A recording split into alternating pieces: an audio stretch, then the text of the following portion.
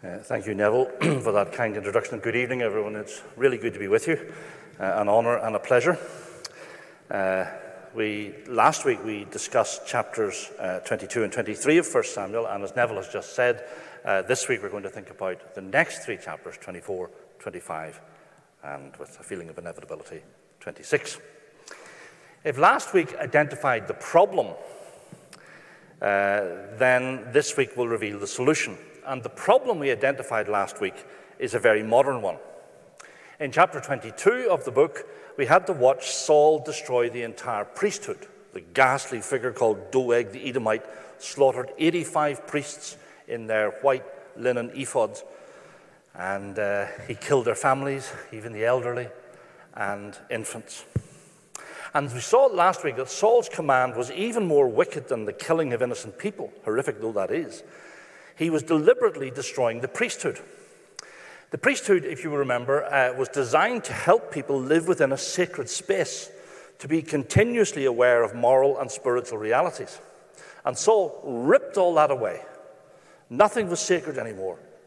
Everything reduced to an instrument of power. Then chapter 23 showed us how that godless thinking pervaded and infected an entire society. We saw ordinary people become blind to moral virtues like truth and justice. They had no more awareness of those things than a lump of rock. Saul had created a society that operated entirely on power and self-interest.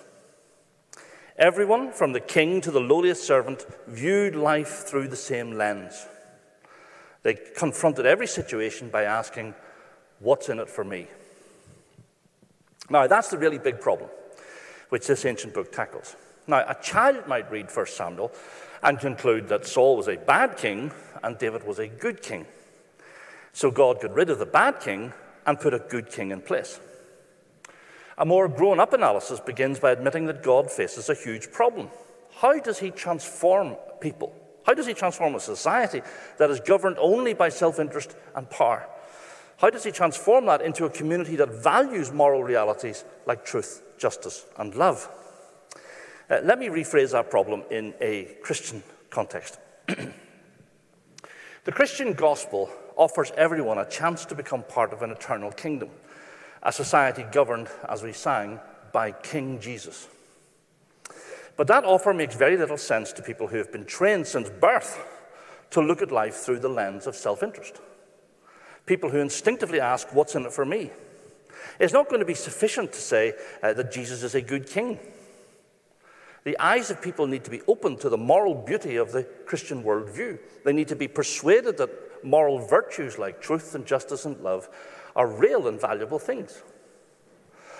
I'm going to suggest that chapters 24, 25, and 26 explain the solution to that big problem. Before we survey that material, let's get underway by reading two short passages from the New Testament, and the first is found in Romans chapter 12. So if you have a Bible, turn to Romans chapter 12, and we'll read 17 through 21.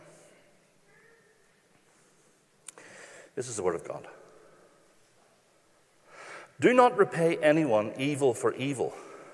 Be careful to do what is right in the eyes of everyone. If it is possible, as far as it depends on you, live at peace with everyone. Do not take revenge, my dear friends, but leave room for God's wrath. For it is written, 'It is mine to avenge. I will repay,' says the Lord. On the contrary, if your enemy is hungry, feed him. If he is thirsty, give him something to drink. In doing this, you will heap burning coals on his head. Do not be overcome by evil, but overcome evil with good." And then the second short reading from the New Testament is found in 1 Peter, Peter's first epistle, chapter 2, and we'll read 21 through 24. And the Apostle Peter says, "To this you were called, because Christ suffered for you, leaving you an example that you should follow in his steps. He committed no sin, and no deceit was found in his mouth. When they hurled their insults at him, he did not retaliate. When he suffered, he made no threats. Instead, he entrusted himself to him who judges justly. He himself bore our sins in his body on the cross, so that we might die to sins and live for righteousness. By his wounds you have been healed. Now, those two readings introduce us to God's solution to the problem I was talking about just now. Those passages explain how God transforms a people that operate according to self-interest and power. The solution can be expressed negatively and positively. In its negative form, the answer is, do not take revenge. In its positive sense, the answer is, entrust yourself to God as judge. So there are two sides of the same coin. Do not take revenge, and entrust yourself to God as judge. Now, that solution seems downright odd. It seems like an eccentric response to the problem of ingrained values like self-interest. But let me make the same plea that I made last week and ask you to allow the power of these ancient narratives to flow through your mind before you jump to any conclusion. Okay, so let's now turn to our passage and consider chapters 24, 25, and 26. I'm sure everyone in the room is familiar with the concept of a sandwich, Joey Tribbiani's favorite food. You take a piece of bread, you then add a filling like a slice of ham or cheese, and then you place a second piece of bread on top. I hope Helen's listening. It's a symmetrical arrangement with the filling in the middle, bracketed by two similar pieces of bread. Well, the three chapters we consider tonight form a sandwich. Chapters 24 and 26 are like the slices of bread, and chapter 25 is the central filling. So chapters 24 and 26, the outer bracketing chapters, both record an incident where David spares Saul's life. You will recall how David and his little band of followers are living like outlaws. They're being hounded, ruthlessly pursued by Saul and his armies all around the deserts and mountains around the Dead Sea in the south of Israel. And in both chapter 24 and in chapter 26, David has the opportunity to kill his enemy. But he chooses not to. On the surface, the stories are very similar. So similar that some critical scholars think that they are duplicate accounts of a single incident included by an incompetent scribe for no particular reason. In a little while, when we examine them, we'll see that there are some profound differences in the two accounts. But I want to begin with chapter 25, which forms the filling in our sandwich structure. And it is this central chapter that sets out the principle we read in our New Testament readings. Do not take revenge. Entrust yourself to God as judge. In chapter 25, we're going to listen to the voice of wisdom, and it's spoken by a woman's voice, as wisdom so often is. Once we have understood this central principle, then we'll learn from the previous chapter why we find it so difficult to accept the principle, and then in chapter 26, we'll see how the principle actually works. So that's the plan. Now, if my elaborate sandwich structure is valid, then the real core of this section is found in a speech by a woman called Abigail in chapter 25. We're going to read that speech in a moment, but first let me set the scene. David and his band of followers did a lot of good work in the south of Israel for ordinary citizens. They protected the farmers and the villagers in a region that was lawless. The Philistines acted a bit like the Vikings in medieval England. But there were also bands of Amalekites, gangs of lawless thugs who raided farms and villages all around the Dead Sea. And David and his men, when they weren't fleeing from Saul, protected the people from these raiders. And there was one wealthy rancher called Nabal in the region. He was married to a beautiful and intelligent woman called Abigail. Abigail almost personifies the virtuous woman described in Proverbs 31. She was a decisive woman of substance who managed her household well. But there was one big difference between Abigail and the idealized portrait that we read in the last chapter of Proverbs. Abigail was married to a moral fool. Nabal's name literally means fool. Nabal was a drunk who enjoyed a life of luxury and ease. His own servants regarded him as wicked. And he showed his moral folly in an interaction he had with David's men. David's men were hungry, nearly starving, in fact, and they made the reasonable case to Nabal's servants that they should be given some recompense for having guarded and protected the farmlands from raiders for most of the previous year. The servants agreed, but Nabal scoffed at the idea. So we're going to pick up the story now at verse 10. 1 Samuel 25, verse 10, and we'll read through to 35.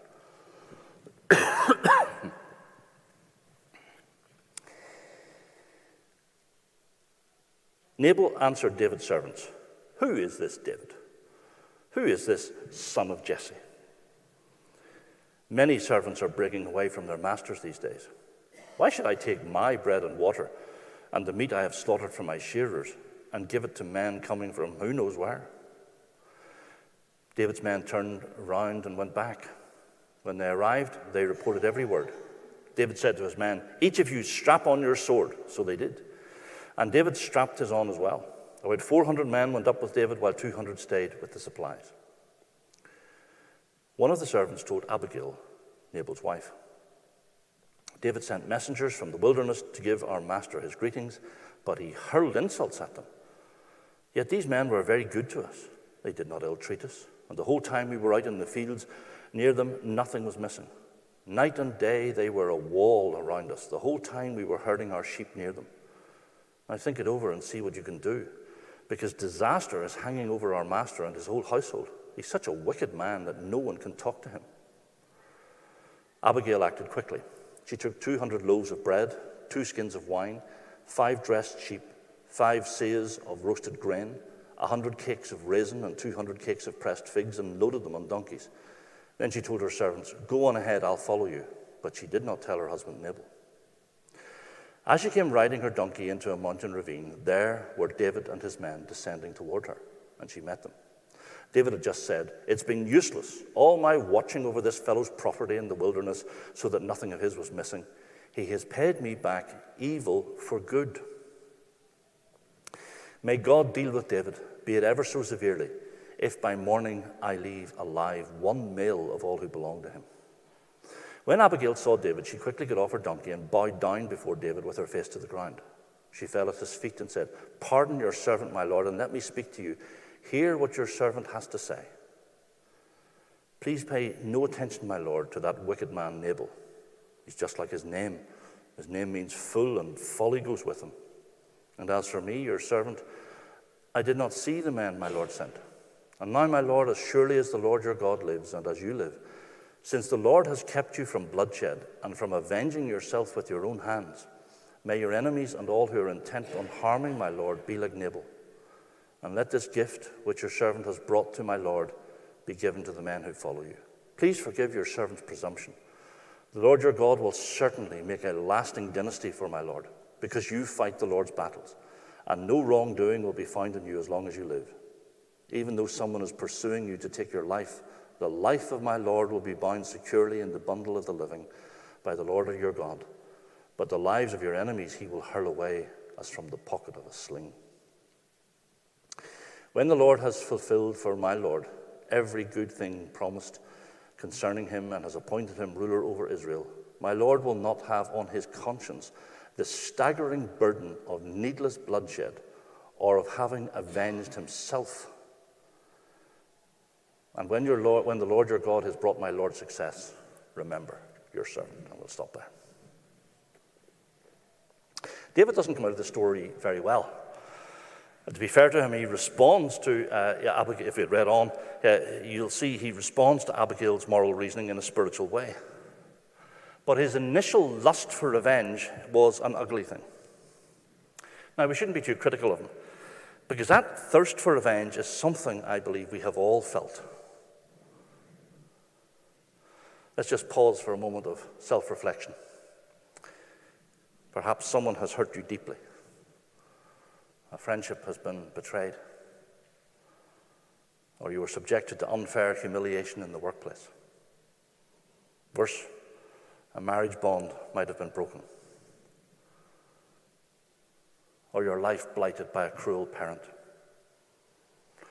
These terrible hurts lie deep in our hearts, and they often evoke a desire for revenge. We can be overcome by the sheer injustice of a situation.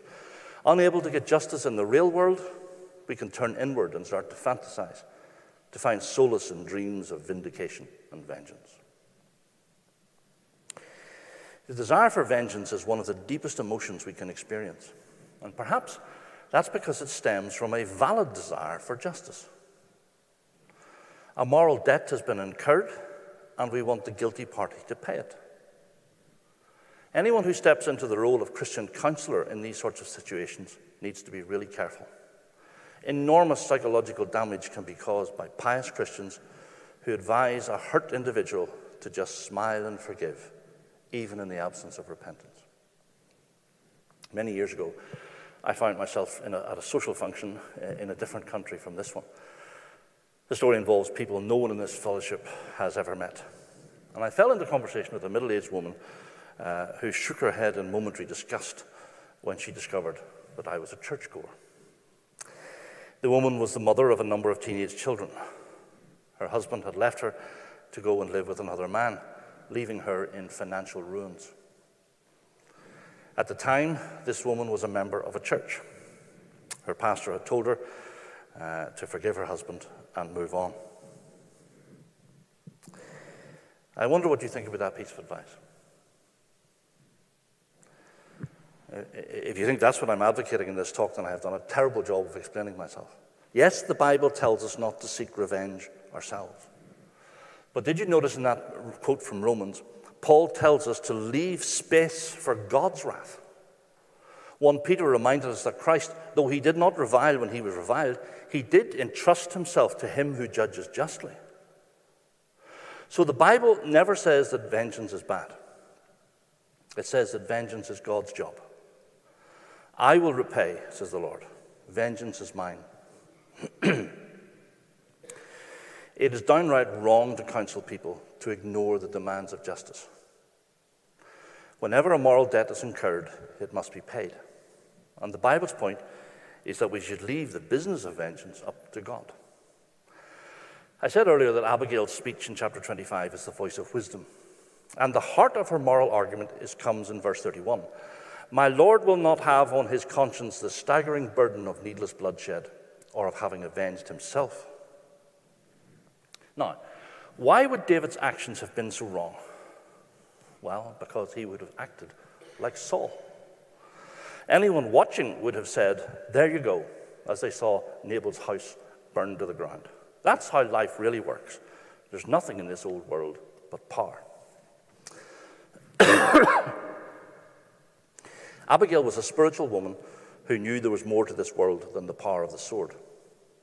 She saw in David someone who would establish a lasting dynasty, a ruler who would not govern purely by power. And if you want evidence of the woman's cleverness, of her intellect, look at verse 29. She says, the lives of your enemies God will hurl away as from the pocket of a sling. She's reminding David, of course, of his victory over Goliath when he said to that great giant, you come against me with sword and spear and javelin, but I come against you in the name of the Lord Almighty, the God of the armies of Israel, whom you have defiled. You see, if David had gone ahead with his act of vengeance, that great speech would have been forgotten. The idea of a God who sits quietly behind history would have lost all credibility. But now let me put that argument positively. By leaving vengeance to the Lord, David was making space for God's wrath. In other words, he was reopening the sacred space we talked about last week. Instead of framing every conflict in terms of a dog-eat-dog power struggle, David was opening up everyone's eyes to the unseen world of moral realities, a world in which truth and justice and love are real things. But his restraint did something else. In the language of Romans, he opened up that space for God's wrath to be displayed. And the end of the story is grim if we had taken time to read it. Abigail returns home to find her full of a husband drunk. And the next morning, when she tells him that all that she has done, he takes a stroke. Scripture says that for 10 days he lay like a stone, and then he died. Now think what that divine act of judgment did for Nabal's household. Their master had lived life like a lump of rock, utterly unaware of moral and spiritual realities, and so he ended up like a stone, deaf and blind and dumb to the real world. What a warning to a household, to a society that lives for power and self-interest. It's a warning for us too, isn't it? We live in a society that is as dead to moral realities as a lump of rock. And one day, God's wrath will allow a culture like that to arrive at its logical conclusion.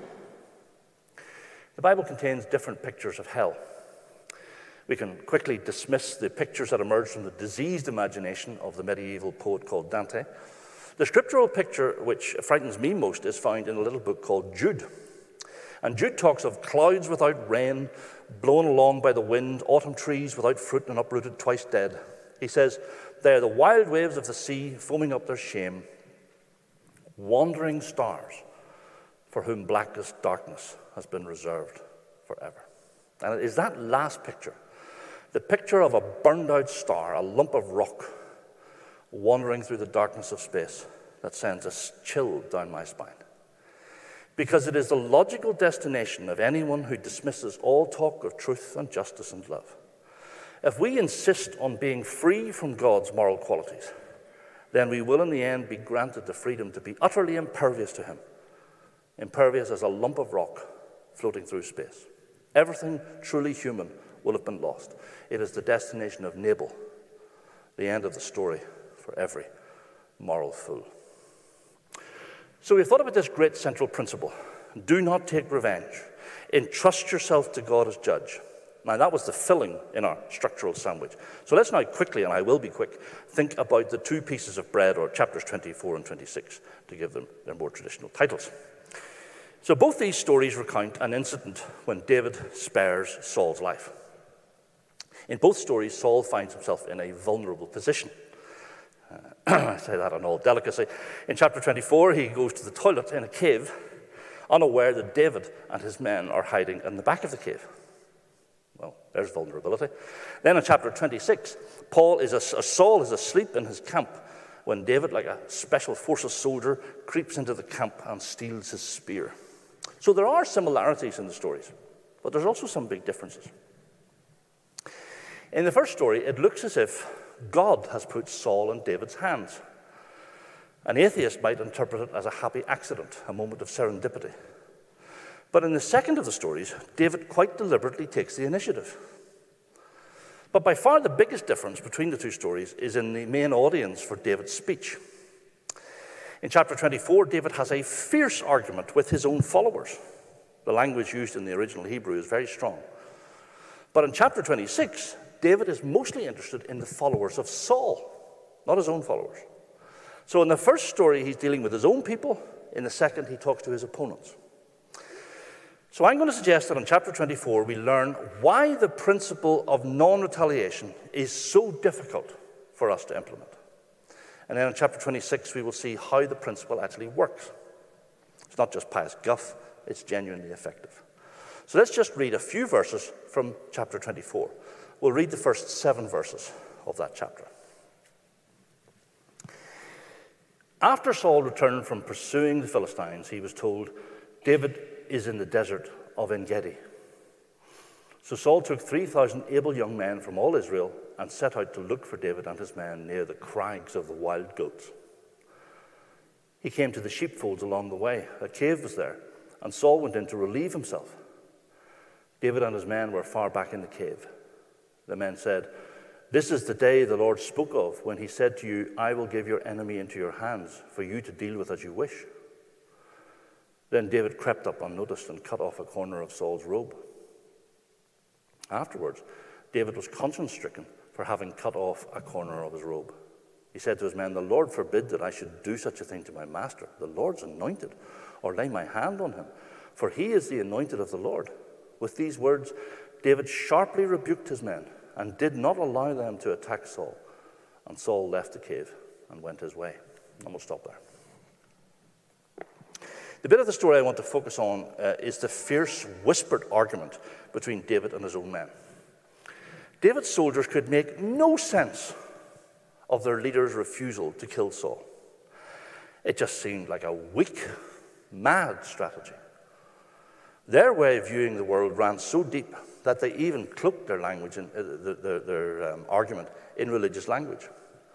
God has given Saul into your hands, David. It's just so obvious. If ever anyone wanted evidence of divine providence, this is it. Well, the lesson here, Christian, is that we need to be very careful about seeing God's hand in our affairs. Very often, we can look at a situation with a worldly-minded mindset and then cloak our desires in religious talk about divine guidance. David was guided instead by the revealed character of God. He knew how wrong it would be for him to take vengeance himself. In verse 12, he says to Saul, "May the Lord judge between you and me, and may the Lord avenge the wrongs you have done to me, but my hand will not touch you." That is Romans 12 in action. David is making space for God's wrath in this situation. But his approach makes no sense to his soldiers. And I think we can all empathize with David here. The desire to seek vengeance ourselves runs very deep. David had to have this fierce argument with them to get them to back down. But as we read at the start, the Christian is presented with a much more powerful argument than anything David could give. Peter, perhaps more than any apostle, felt the burning desire to seek vengeance himself. But as an older man, he writes to us about the cross of Christ. When they hurled their insults at him, he did not retaliate. When he suffered, he made no threats. Instead, he entrusted himself to him who judges justly. The apostle specifically tells us that one of the reasons Christ died on the cross was to give us an example to follow. There is something about the cross of Christ that can calm the vengeful spirit within us. It runs deeper than mere argument. As we watch the Savior's silent nobility in the face of his accusers, we catch a glimpse of all that is morally beautiful and noble and true. In contrast to the religious rulers, their faces twisted in envy and hatred, Christ displays quiet dignity and strength. Watch him in Pilate's judgment hall. Follow him through the streets of Jerusalem to Golgotha, and see meekness and majesty. As we will sing in our final hymn, wisdom unsearchable, God the invisible, love indestructible, in frailty appears.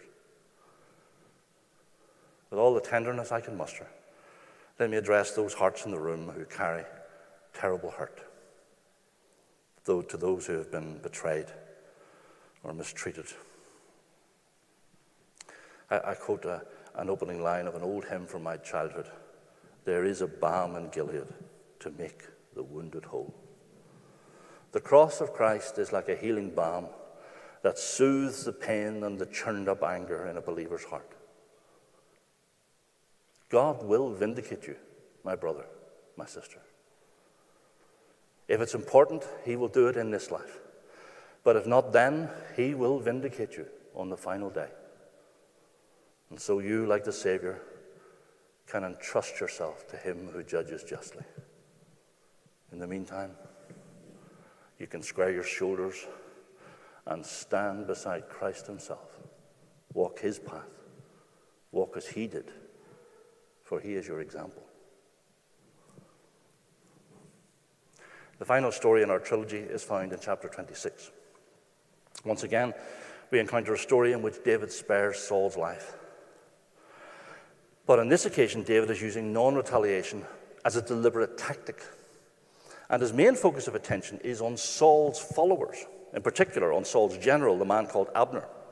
I don't have much time left, so I only want to say a few words about this story. We're just going to read a few verses, starting at verse 12. So 1 Samuel 26, starting at verse 12. So David took the spear and water jug near Saul's head, and they left. No one saw or knew about it, nor did anyone wake up. They were all sleeping because the Lord had put them into a deep sleep. Then David crossed over to the other side and stood on the top of the hill some distance away. There was a wide space between them.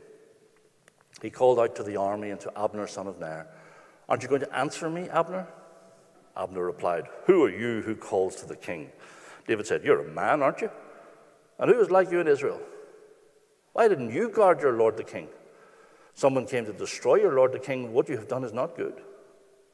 As surely as the Lord lives, you and your men must die because you didn't guard your master, the Lord's anointed. Look around you. Where are the king's spear and water jug that were near his head?" Saul recognized David's voice and said, "Is that your voice, David, my son?" David replied, "Yes, it is, my lord the king." And he added, "Why is my lord pursuing his servant? What have I done? And what wrong am I guilty of? Now let my lord the king listen to his servant's words. If the Lord has incited you against me, then may he accept an offering. If, however, people have done it, may they be cursed before the Lord. They have driven me away today from my share in the Lord's inheritance, and have said, go, serve other gods. A cynic listening to this talk might think, well, all this talk about non-retaliation sounds tremendously pious, but it's completely unrealistic. What good would a strategy like that ever do? Well, if I was to mount a feeble defense against that charge, I would first say that the principle here relates to our personal interactions with people. I'm most certainly not advocating the principle of non-retaliation as a political principle. I think the UK is right to support the Ukrainians, for example, in their fight against Russia. If you read on in Romans, just past the section I quoted at the start, you'll find Paul saying quite clearly that the state bears not the sword in vain. So this principle I've been discussing applies at the level of our individual relationships with other people.